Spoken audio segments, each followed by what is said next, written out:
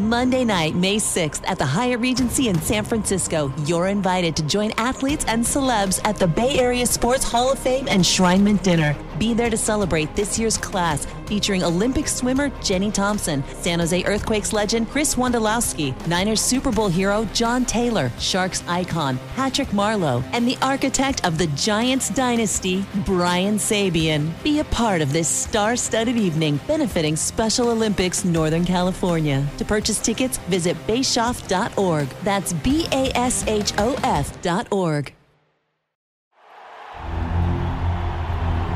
It's time for the Sharks Morning Skate with all the latest on San Jose Sharks hockey. Here are your hosts, Dan Rusanowski and Drew Remenda. Drew, we've had quite an interesting week as we begin the morning skate today. Very early morning skate because we've got an afternoon game with the Sharks and the Tampa Bay Lightning at SAP Center.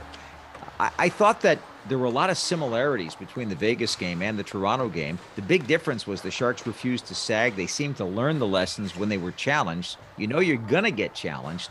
And they came together with just an amazing victory against a Toronto team that threw everything they could at the Sharks, including Austin Matthews getting on the board as we predicted. But what a step up by the Sharks and Erik Karlsson, especially with that amazing goal to end the overtime. It was a terrific goal. I think it was their best performance from start to finish last game. Do you think that they're starting to do a couple of things? Number one, they're starting to feel better and feel like they're not fatigued after training camp, Europe, games, East Coast, back again, game after game, played more games than anybody in the NHL right now. Do you think, one, they're starting to feel better as far as their body goes, and number two, mentally figuring out and playing to how the coaches want them to play? Well, I think it's a huge part of it. They finally felt normal after a couple of days back here. After the road trip was over, they had a couple of days in their bed. And it's not so much the road weariness, it's all the crazy time zone changes they've had. And, you know, I guess you could say the requirements and the responsibilities you have from representing the league and going to Europe. And the emotion of Tomáš Hertl going back to the Czech Republic with Radim Šimek and the first game and not being able to score. And, you know, finally, it shouldn't be any coincidence that Timo Meier got his first goal of the season. I just don't think that's a coincidence because it's been building to that point. He did set a record in NHL history. He had the most shots on goal without a goal to start a season since the league started tabulating these statistics. And I'm sure he's the happiest man in the world that he finally got that great tip with that Logan Couture shot. But I'm back to what you're saying. You know, the coaches are finally starting to get to know each other.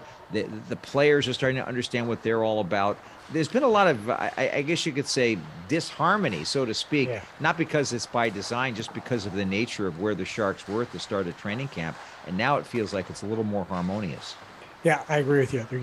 They've gotten acquainted with each other. They're past the politeness stage. Now they're into the all right, here we go stage. And the last couple of days when we've gone into the dressing room, there's been a different vibe. Now listen, we're not building anything up. It's just what we feel when we walk in. The guys now are sitting around and talking a little bit more. They're staying out in the ice a little bit longer at practice with each other. They're having more laughs, there's more smiles, there's more noise. This is a quiet group. I mean, they're not a very boisterous group of guys. They're not all Mario Ferraros. So we've seen now the last few days them starting to talk to each other, hang out with each other a little bit more, laugh a little bit more. We started to see it. Now, I'm not saying it didn't happen before, but now we're seeing it. You want an example where everybody saw it, Drew? At the end of the Toronto game, when they were getting ready to announce the 3 stars, Erik Karlsson and Logan Couture are on the bench. And they're having what looked like an intimate moment in the sense that they were laughing about the game. They were enjoying the fact that they were sitting there together and all of the drama that just happened. And they were proud of each other. And I thought that was something that is just a great sign. The other sign, the other thing from the great sign that I hope now carries over and against, obviously, the Tampa Bay Lightning, who, if you want to watch a team play the right way, when people talk about, well, they play the right way, what do you mean? Watch Tampa. So going up against Tampa, whose top guys are world-class, elite top guys, championship players, the Sharks' top guys, Sheldon Keefe from Toronto, said it after the game, which was, hey, their top guys gave us trouble all night. They tilted the ice all night against us. and he gave the Sharks their top guys credit, and the top guys performed. So that has to carry over in today's game against Tampa. I thought that was interesting that he said that, because I thought that the Maple Leafs top guys gave the Sharks all kinds of problems all night long. I mean, Austin Matthews, you had to figure he was going to break out at some point, and I predict it now that he's gotten that one. He had the 7 shots on net.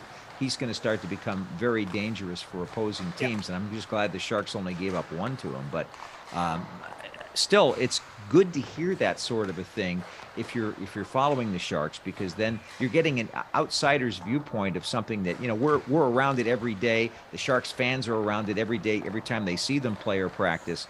But when somebody from another organization says that tells you something. Yeah, absolutely. And that's what has to happen. It's going to have to happen today against Tampa. Tampa is, I'm so impressed with Tampa and how they play the game. And last 2 years in the playoffs, I've broken down video. I did some coaching exercises with a couple of coaches that I know very well. They said, hey, if you want to help yourself as a broadcaster, let's break down some of these games. So throughout the playoffs, you watch Tampa and you watch how Tampa plays. And that's how, when you hear the Sharks coaches talk about recovering, reloading, when you talk about neutral zones, when you hear David Quinn talk today about defending the lines, the blue line, the red line, don't give up the lines. Tracking, that's how Tampa plays. And the Sharks are going to have to be as good as they were against Toronto, if not better. I think they are. And if you think about the top guys on this team, it starts with Steven Stamkos, who has been there since he was drafted back in 2008. But then you've got Nikita Kucherov, you got Braden Point. And these are just among the forwards. Corey Perry is not a top-line player anymore, but he's a valuable part of this club as a role player on the team, and he's changed his career. And then the acquisition from Chicago. I've always liked Brandon Hagel. I thought that was a steal when they picked him up at the deadline last year. Hedman is one of the best defensemen in the game, if not the best. We talk about Hedman as the best. Now, Cale Makar probably has stolen that ground, but as overall D-men go that can do it all, Hedman's right up there. And I find it's going to be really an interesting thing, because last game with Toronto, we keep talking about it every time that Logan Couture faces John Tavares. He seems to bring his game up to a higher level because of what's gone on between them competitively and away from hockey for their entire lives, really. I think you've got, I don't want to say it's exactly the same. Certainly it's not. They have a close friendship, but Erik Karlsson and Victor Hedman, I think, want to best each other when they're out there too. So that provides something. And you look at this defense for this club, they're just so deep. Erik Chernak is one of my favorite defensemen to watch in the NHL, because he's big, he's strong, but he's smart. And then Sergachev is another guy that makes a big difference in games, and that's only 2 of the other guys besides Hedman. And then when you get through all that, you've got Andrei Vasilevsky, who I think probably is going to be in goal because Elliott played the last game, although you never know in that situation, whatever John Cooper's going to do. But this is a very scary hockey team. They've got 4, 5, maybe 6 of the best players in the world. That's why they've gone to 3 Stanley Cups. They've got... Well, and Patrick Maroon's been to 4 straight, right? Patty Maroon's been 4 straight. And by the way, folks, you can't find a better guy than Patty Maroon. He is such a lovable, wonderful individual. Cares about his team, cares about his teammates, funny as you can get out, tough as nails.